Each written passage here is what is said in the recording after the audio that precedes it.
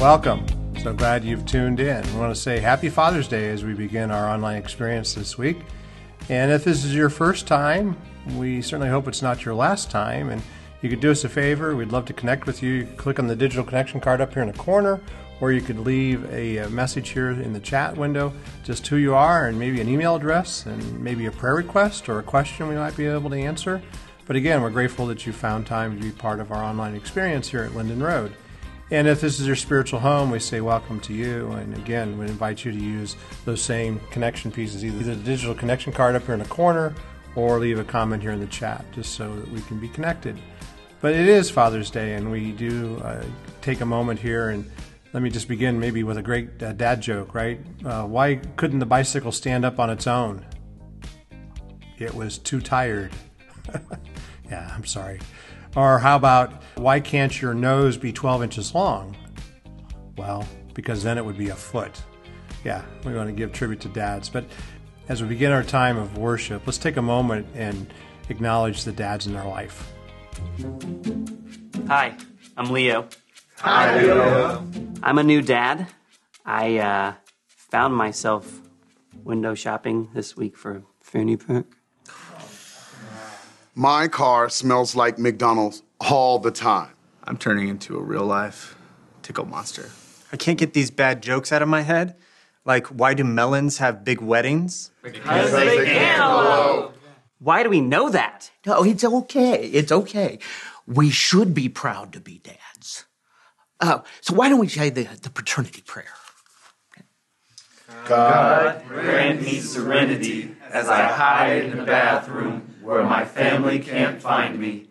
Courage to change every terrifying diaper, And the wisdom to know when to belch and when not to. Amen. Yes. So let's get out there and be those fort building, tea party attending, cape wearing, homework helping, spider killing, dependable dads that those kids need. Yes!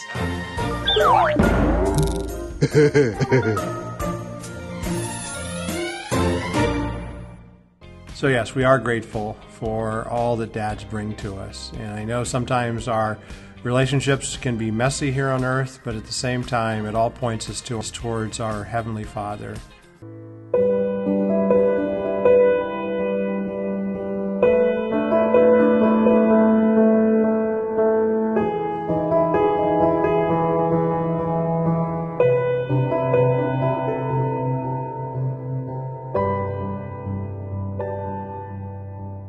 So we are in our series called UnHindered, where we're looking at the book of Acts.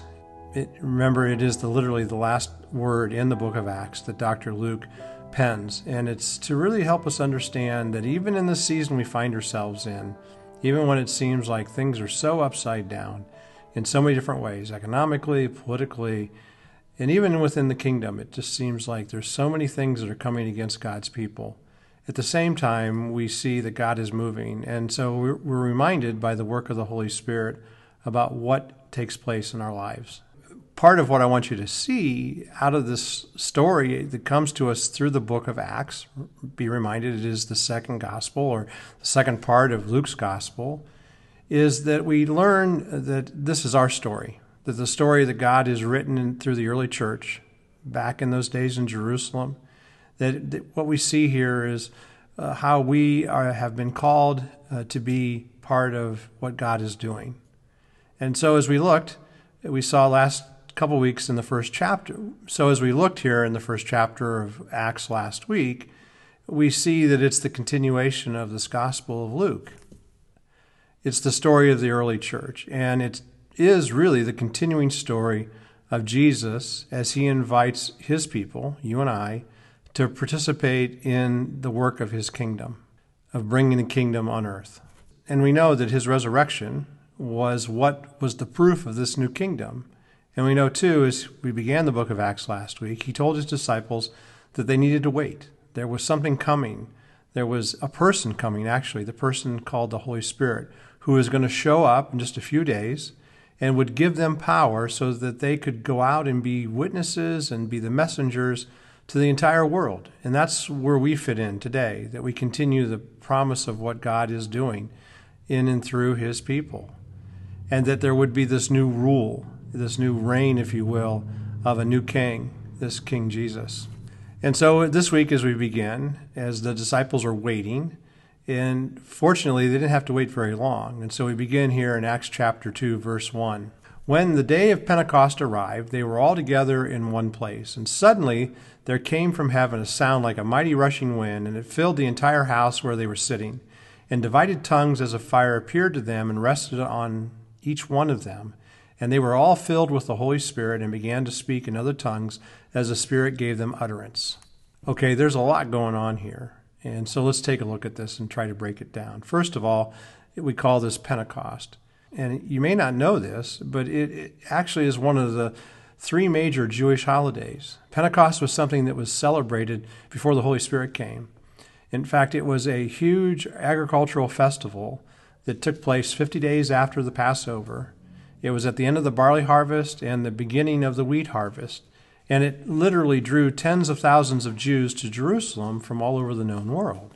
So that's what's going on as we begin here in chapter 2. And we know as we celebrate communion, right, that it was on the Passover Eve that Jesus began what we now know as the Lord's Supper. In the same way that the Passover was a celebration of when the Israelites' firstborns were saved from death in Egypt, this idea of Pentecost was a celebration that commemorated when Moses received the law from God at Mount Sinai. And so it's at this moment when this new law is instituted within God's people, is both symbolized and legislated in a way where we're reminded that there's a new life for the people of God. Something new is happening. And so that's why today, as we think about Pentecost, that's why on this day we want to see, as we celebrate the coming of the Holy Spirit, that there is indeed a new law and a new way of life. Now, what's interesting on this day, too, as they celebrated, is that's when the Holy Spirit showed up, and it changed everything. So again, here reading verse 2, and suddenly there came from heaven a sound like a mighty rushing wind, and it filled the entire house where they were sitting, and divided tongues as fire appeared to them and rested on each one of them. And they were all filled with the Holy Spirit and began to speak in other tongues as the Spirit gave them utterance. Now, for many, when we start talking about the Holy Spirit, people get uncomfortable. They understand God the Father, and they certainly understand God the Son. But this idea of how the Holy Spirit works in our lives, in fact, I've had some scholars, as I've been reading recently, talk about how it isn't the Holy Spirit, it is actually Holy Spirit, just like we would talk about anyone we know. Not to make it something that's third person, but actually make it very much a first person. We know this much. Holy Spirit is something that has received varying levels of focus from the people of God throughout the church's history. Some people are so into Holy Spirit that every single rhythm of their faith is seen through the lens of the Holy Spirit. And so some churches focus significant time and energy on it. And other churches are on an exact opposite end of the spectrum. And sometimes when you find yourself at a church that focuses on the Holy Spirit in a different way than you're used to, it can seem a bit strange. Now, I'm reminded, even in our tradition as being Presbyterian or Reformed, there was an amazing emphasis on the gifts of the Holy Spirit to be something that is given to the whole body of Christ. Even John Calvin has rightly been described as the theologian of the Holy Spirit, according to B.B. Warfield. And yet, Reformed Christians, Presbyterians, also have been given bad press for how we view these gifts of the Spirit. I believe in this current season there is a real hunger to see the Holy Spirit move. If you remember the Asbury outpouring that took place earlier this year.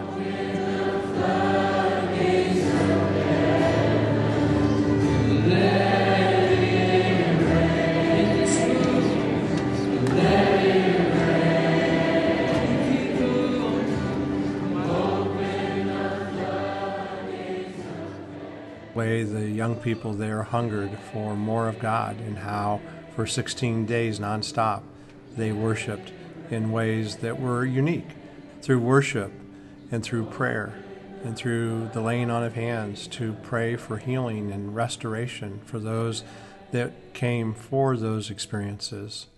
And then even thinking about this idea of the Holy Spirit giving us illumination, we know that Jesus experienced it. We know that as Jesus grew up in his walk here on earth, that scriptures tell us, Luke chapter 2, verse 52, about how he grew in wisdom and favor with God by leaning into his relationship with the Holy Spirit. And even in the Old Testament book of Isaiah, chapter 50, verses 4 through 11, we get an amazing picture of Jesus waking up each day where he's dependent on his Father to give illumination to his understanding of the word that he's going to preach, that he might feel and act and live as a man who is full of the spirit of wisdom and understanding. And when the Spirit of God works within us, when the Holy Spirit works within us, he illuminates us in a way to transform our thinking. It's a way to develop a godly habit, a godly instinct, if you will, that may sometimes create some interesting opportunities for us as we lean into the understanding of reading God's Word, how the Holy Spirit can enlighten us and give us a passion to do the work that he's called us to be a part of. And then when we think about the beautiful chapter from the book of Psalms, Psalm 119, where it lays out so beautifully the pathway to being spiritually stable and the freedom that we gain, because it leads us to knowing and loving and doing God's will on a daily basis. And it brings joy then into our journey. So again, as those of the Reformed tradition, we value the person and work of the Holy Spirit. And yet maybe here's another way to look at it. When we look throughout the Bible, the Holy Spirit is the way that those authors of these biblical books, how they talk about God's presence. We see here in the book of Acts 2 common biblical symbols that help us understand the arrival of the Holy Spirit. The first is this idea of wind or the sound or even breath. What is that all about? Well, it's equal to being big and being powerful, maybe even a sense of violent, like a tornado, and we know that it's from heaven. And then also the other symbol is this idea of fire. And we know as we look at fire in the scriptures, that even as fire, as we use it in our worship experience, from lighting the candle as we begin our worship time together, where it indicates to us, and did back even in the Old Testament, the presence of God. I mean, think about the burning bush, or the pillar of fire that led the Israelites, or the pillar of fire that showed up at the tabernacle and it was in the temple. And it's important for us to understand that these symbols, they help us see God's presence in a way that becomes real, that it gives us an idea that he is there, he is with us. And it shows up here on earth. And it's where, again, we talked last week in the quote from N.T. Wright about how the kingdom of God coming to earth, it's where heaven and earth overlap. There's a contemporary song that John Mark McMillan wrote called How He Loves. And it's interesting, when David Crowder produced that song, he asked to change the words. But there's a particular lyric here where he talks about how God loves us. He loves us so much that it's like heaven and earth meet like a sloppy, wet kiss. And it's the messiness of that, right? And so I want us to see here as we think about this, that it's about God's presence amongst us. And that's why we look at these symbols. Do you notice here in verse 3 where it says there were these tongues of fire? Were they seen? It was said that they were resting one on each of them. So what's taking place here? Well, the Spirit, which is God's presence, shows up, and fire, which is a symbol of God's presence, appears above the followers of Jesus in the same way that it had appeared above the tabernacle and the temple in the Old Testament. Now, under the Old Covenant, God's presence rested on Israel as a people and on its leaders for specific purposes, where we would read, as you read through the Old Testament, how the Holy Spirit came. The Spirit of God appeared. The Spirit of God filled them. But then it would leave. But the promise that we have living in the New Testament, in the New Covenant era, is that it's through what Jesus did on the cross, through his resurrection from the grave, that Holy Spirit or presence of God, if you will, now rests on each believer individually. And that's why Paul says to us in 1 Corinthians chapter 6 that our body is literally the temple of God. And what does that mean? Well, it means that through the power of the Holy Spirit, if you follow Jesus, that you are now the place where heaven and earth overlap. That we, you and I, are the dwelling place of God's Spirit here on earth. So in Acts 2, we have this filling of the Holy Spirit that is empowered by the followers of Jesus to start speaking in other languages. Now, this is kind of strange, a little odd, if you will. But before we unpack that, we're going to take a look at something else here in a moment.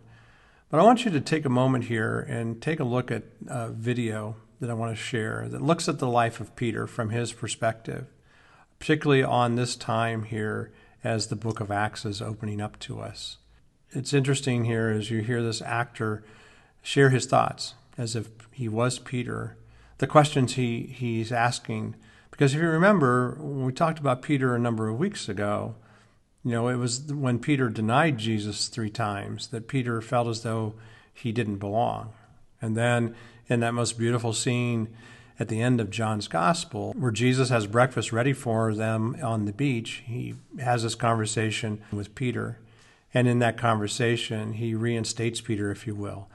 The 3 times that Peter denies Jesus, Jesus 3 times asks him if he loves him.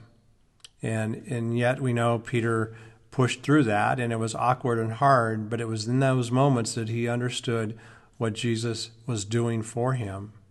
And so check out this video. For about a decade after the start of the church, virtually all of the efforts to make Christians were made to the Jews. The Apostle Peter was the undisputed leader of the Christians during this time. My brother Andrew was the true fisherman in our family, like the very first fish finder radar. If there were fish to be caught, he could tell you where and how deep to throw the nets. My partner, John, was like a concert musician with the nets. We had 3 kinds of nets, and he was a master with all of them. And James, James. That boy was unbelievable with numbers. The last time we fished together, we had the biggest catch in the history of our little company. He just looked at it and said, there's 153 big fish. Throw the little ones back. And he was exactly right. Me, I was the sailor. I could feel the wind before it came up. And I always had my sails prepared exactly right so that we always beat the other boats to the places where we wanted to fish. When the wind filled the sails, I would just about explode with joy and energy. I felt like I was made for those moments. What do you think it felt like to be the first person filled with the Holy Spirit when Jesus sent him back to empower us? Like being a glass that's filled with water? No. It was as if I was a giant sail, and the Spirit filling me so full that I just exploded with joy and power. The first thing I thought of was, in both Greek and Hebrew, the word Spirit means wind. Why didn't I expect to feel like this when Jesus promised to send the Spirit to baptize us? I guess I was expecting water, not wind. I witnessed some amazing days in my time spent with Jesus of Nazareth, life-changing. I was fishing on the Sea of Galilee when he called me to fish for men. I was there when he walked on the water. I was there on the top of the mountain when he was transfigured and had a conversation with Moses and Elijah. I was there when he prayed in the garden and when he died on the cross. And I was a witness to his resurrection. But one day was different from all of those. Early in the morning, on Pentecost, only a few days after the ascension of Jesus. Many of us were worshiping together. We were praising God, and a sound overwhelmed us, as powerful as a tornado. And when the promised Spirit came upon us, it was like we had flames of fire all over us. We rushed around, speaking in other languages, accosting anyone that we saw to tell them about Jesus. Many of the people around us thought that we, the apostles, were drunk, even though it was only 9 o'clock in the morning. The entire time I was with Jesus, I kept a question in my own heart, too embarrassed to ask. It became my secret. I wanted to know, why me?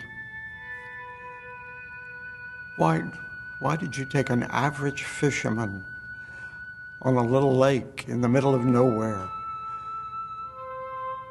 Why spend so much of your time and love on him? I'm a nobody, a loser. I never deserved even a glance. What did you see in me? Why did you love me so much? Why me?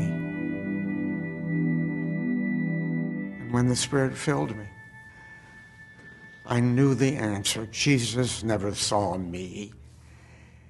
He saw who I would be when empowered by the Spirit. So, yes, it is that encounter with the Holy Spirit. Now, let me just read to you here from Acts chapter 2, verses 4 through 13. And they were all filled with the Holy Spirit and began to speak in other tongues as the Spirit gave them utterance. Now they were dwelling in Jerusalem, Jews, devout men from every nation under heaven. And at this sound the multitude came together, and they were bewildered, because each one was hearing them speak in his own language.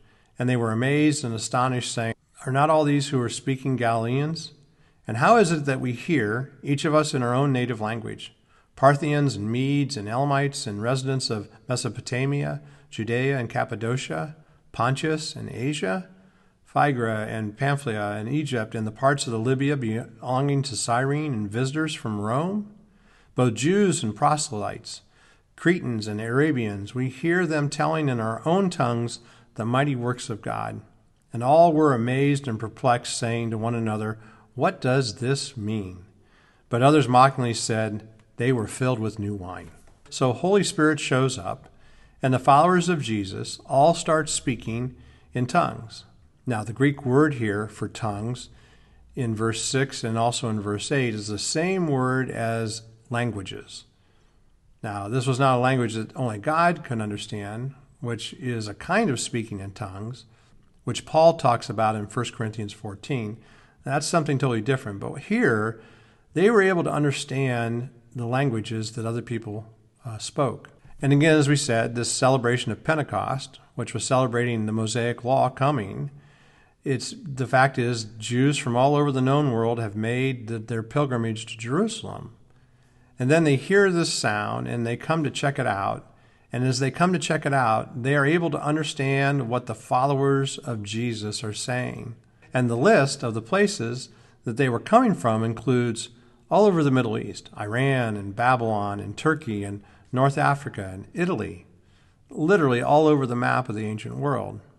Now, we need to say that right now, at this time in history, at this moment that we're experiencing here in the book of Acts, everybody had a second language, and it was Greek, kind of like people speak English today. But Holy Spirit empowered the followers of Jesus to speak in other languages.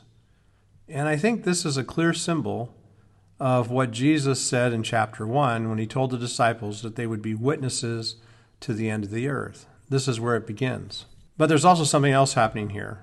And if you lived in the first century and you were hearing this account from Luke himself about how people gathered around from all over the known world and were speaking in different languages, there's one specific Old Testament story that probably would have flashed through your mind. Do you remember what that is? It's the Tower of Babel. They're out of Genesis chapter 11. And so once again, as we know about Luke in his writing here, he was very masterful and very intentional of what he was trying to communicate. And so he is alluding to this scene back in Genesis 11. But at Pentecost, something is much different than what happened in Genesis 11. In fact, it's not confusion like took place at the Tower of Babel, but in this moment, it's absolute clarity. What does Scripture tell us this clarity is all about?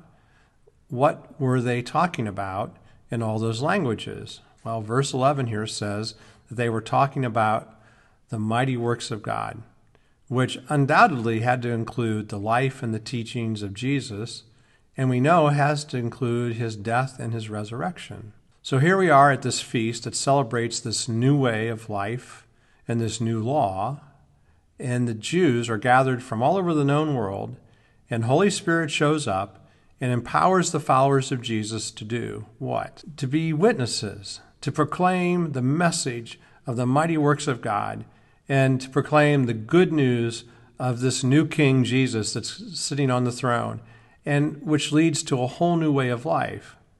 Now, what does all this mean?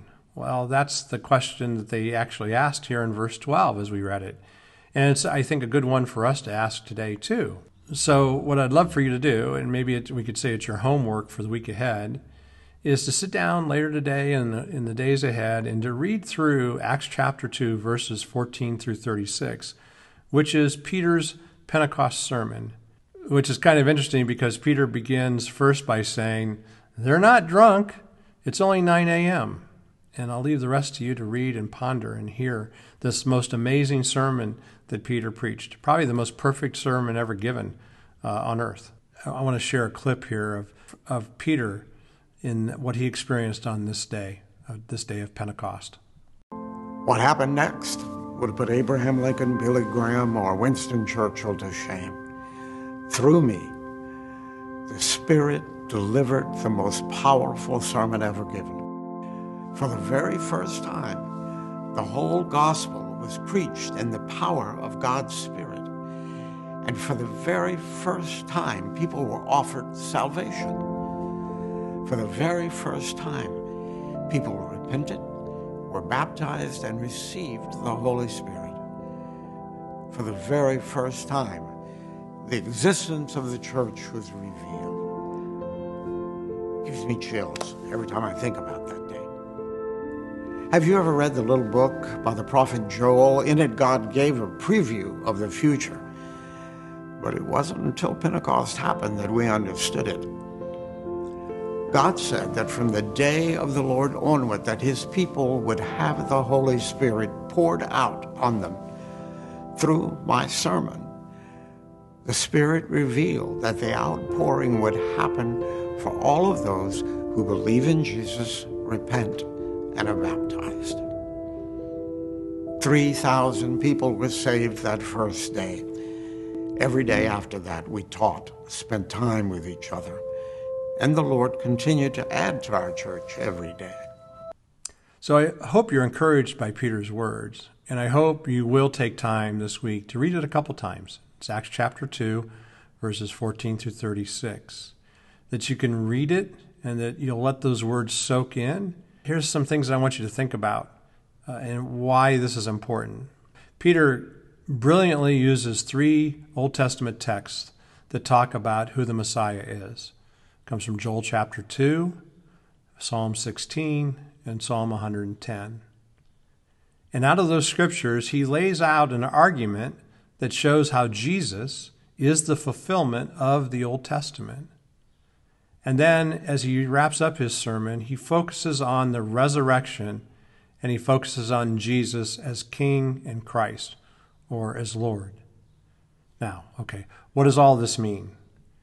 Well, what it means is that Jesus is risen and that he is Lord. And it's here in Peter's sermon that we see the words that Jesus mentions in chapter 1 being fulfilled. Being empowered by Holy Spirit, Peter becomes a witness and he becomes a messenger of Jesus' kingdom. Okay, watch what happens next then. So Acts chapter 2, verse 37 begins, "Now when they heard this, they were cut to the heart and said to Peter and the rest of the apostles, "Brothers, what shall we do?" And Peter said to them, "Repent and be baptized, every one of you, in the name of Jesus Christ for the forgiveness of your sins, and you will receive the gift of the Holy Spirit. For the promise is for you and for your children and for all who are far off, everyone whom the Lord our God calls to himself." And with many other words he bore witness and continued to exhort them, saying, "Save yourselves from this crooked generation." So those who received his word were baptized, and they were added that day about 3,000 souls. Again, the beauty of all this. And again, the reason why we're even looking at this book of Acts in this current season where we find ourselves in this current generation of how hungry people are to find a life that's full and what Jesus can offer them. And so it's important that we see here that Peter tells them to repent and be baptized, and what they receive in return is forgiveness and the power of Holy Spirit. And so basically, those who believe in Jesus repent and get baptized. Let's wrap up here. At this season of Pentecost, we know it's a commemoration of the new law, or this new way of life for the ancient Israelites. And it was what they received from God at Mount Sinai when he gave the Ten Commandments. And then Holy Spirit comes and fills the followers of Jesus with symbols that tell us the temple of God, where God's presence dwells, is now within his people. This indwelling presence of God brings the power that Jesus promised. Throughout all human history, we have seen Holy Spirit, we've seen God's presence, we've seen how he has empowered his people, like Joseph of old, like the prophets in the Old Testament, like he did Jesus, and even as he did with the disciples. And what we read here in the book of Acts is not something separate from who we are today. Now, let me ask you this question. Do people look at our lives and see the indwelling of the Spirit? This is where I'm going from preaching to meddling a little bit here. I'm going to suggest that for many who follow Jesus, the answer is no. Again, the conversation I had last week on Mornings with Mark and Gabe, and there's a link here to the worship notes if you didn't get a chance to watch it or listen to it, about just trying to understand why is it that people don't have a problem with Jesus but really have a problem with the church. Well, it's the disconnect. It's moving from what they say, the 18 inches from our head to our heart, and living it out in a very practical way. But see, here's what we know. I'm afraid that for many of us, we are actually doing more to block Holy Spirit's access to our lives than we are to welcome it in. But according to Jesus, the presence of Holy Spirit's dwelling in our lives is the only way that we are empowered to participate in this new life of his resurrection and of his kingdom. So I don't know about you, but what I want us to do and what I invite you to do with me is to say yes to Holy Spirit, to actually say yes to the presence of God dwelling in your life, that we can say yes to making my life, to making your life as a temple where heaven meets earth. And again, I love the lyric of that song about how it's messy. It's a messy, wet kiss. It's sloppy, and it's not the best in some regards, but it gives us a true understanding of how it's supposed to work. I encourage us to say yes to Holy Spirit empowering us, you and me, to be witnesses for the kingdom of Jesus. My question to you is, will you join us? And my question to you then is, will you join in this? Will you say yes? Let's pray. God, we do pray on this day. We thank you, Holy Spirit, for your presence, and we pray that we can respond to you in a way that will engage your power in our lives to make a difference not only in how we walk each day, but in bringing the kingdom of God to those that we come in contact with. Equip us now through the power of the resurrection. In Jesus we pray in your strong name. Amen.